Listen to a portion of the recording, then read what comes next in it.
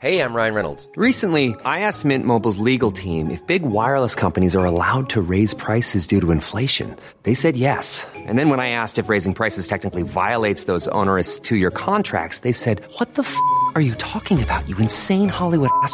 So to recap, we're cutting the price of Mint Unlimited from $30 a month to just $15 a month. Give it a try at mintmobile.com/switch. $45 up front for 3 months plus taxes and fees. Promo rate for new customers for limited time. Unlimited more than 40 gigabytes per month. Slows full terms at mintmobile.com. Stonehenge, an iconic prehistoric stone circle in Wiltshire, has been surrounded by mystery for many years. Did it serve as a temple? Did it act as a sort of ancient calendar? Or does it even have astronomical links? The surrounding land was previously thought to be empty, with only grass fields and a few banks on the horizon in all directions. But a recent study called the Stonehenge Hidden Landscapes Project has shown this isn't the case.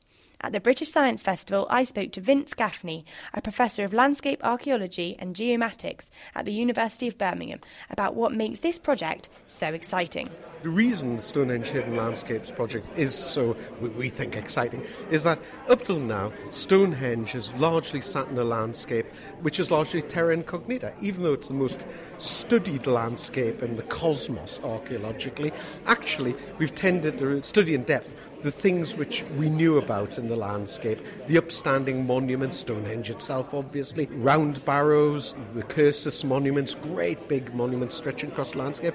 But because of that, our interpretive position has tended to be based on the fact that we don't know anything about large amounts of the landscape. So what we wanted to do was to look in between the dots, to see what we didn't know and give us the position where we could interpret on the basis of where things were and where things weren't.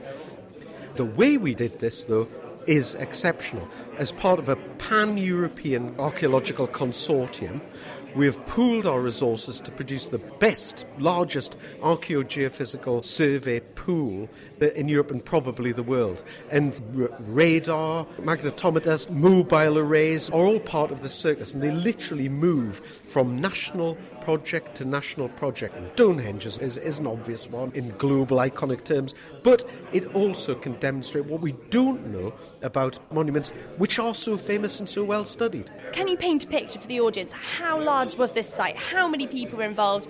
How many years did this study take place over? The project itself has involved dozens of researchers, but it's covered 12 square kilometres, 4 to 8 metres resolution in some areas. That's never been achieved archaeologically before. And the speed it has been done is exceptional. In the late 90s, I did what was then considered the largest archaeogeophysical survey in the world. And I thought to myself at the end, can there be anything better? Well, we surpassed the amount of data that we had for the whole of that survey, which took 4 years and again involved researchers from France, Japan, America, across Britain. We surpassed that in probably the first 3 or 4 days of this survey. That's how much information is coming in. It is absolutely unique. So basically, we've created here the ultimate digital map of this landscape. And now it's going to require some sort of excavation digitally. So what kind of monuments are we seeing here?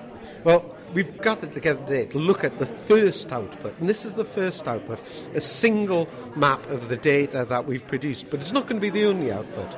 We have terabytes of data to deal with, and we have to merge it together, we have to analyse it in depth, we've got to interpret it, and we've probably got to go one step beyond in getting out the detailed information. We're working, for instance, with a colleague in Ningbo, China, in Nottingham campus there, on agent-based modelling. We're putting individual snippets of computer code which act like people simply to move across the landscape to see what happens when you have procession, and then to compare that with the growth of the monuments over time.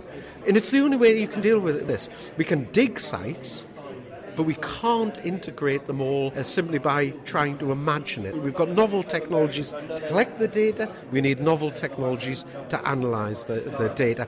So I understand you found, I think it was 17 monuments on this site. Can you give me an example? I think you spoke about a timber structure, perhaps maybe a burial ground. Could you tell me some more about that? At a headline level, we've got about 17 monuments which appear to be of the age of Stonehenge, the great age of Stonehenge. There are mini-henges, there are segmented circles of various sorts. We've got coves, horseshoes in there as well. But that's only one type of monument. We have literally hundreds of other archaeological features or sites which are still to be interpreted and integrated.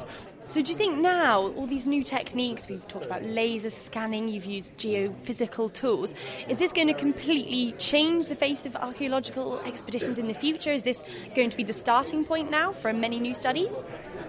We've been able to apply a vast array of techniques and technologies to the Stonehenge landscape. At this moment it's unique, but like all technologies, it will cascade. For instance, laser scanning. When I first used laser scanners, now 12 years ago, they were very, very, very expensive. Very few people had them. But today they're becoming actually quite common in archaeological applications. And I'm sure the same will be for the technologies we've used at Stonehenge. But they've got to be used in places which are appropriate. That's great, because obviously, undoubtedly, Stonehenge is a very iconic place in England, and I'm sure lots of visitors coming to the site would love to hear about these new findings. Do you think the heritage site is going to amend their trails and their signs now? Obviously, this is all extremely new, and we will be presenting our data to English Heritage and the National Trust. It will inevitably change how we understand that landscape, and English Heritage and National Trust are passionate about understanding the landscape. There's, of course, a pity that Barack Obama didn't see it, but he can come back. If you would like to find out more, check out the documentary Operation Stonehenge, What Lies Beneath on Thursday the 11th of September on BBC Two at 8 p.m.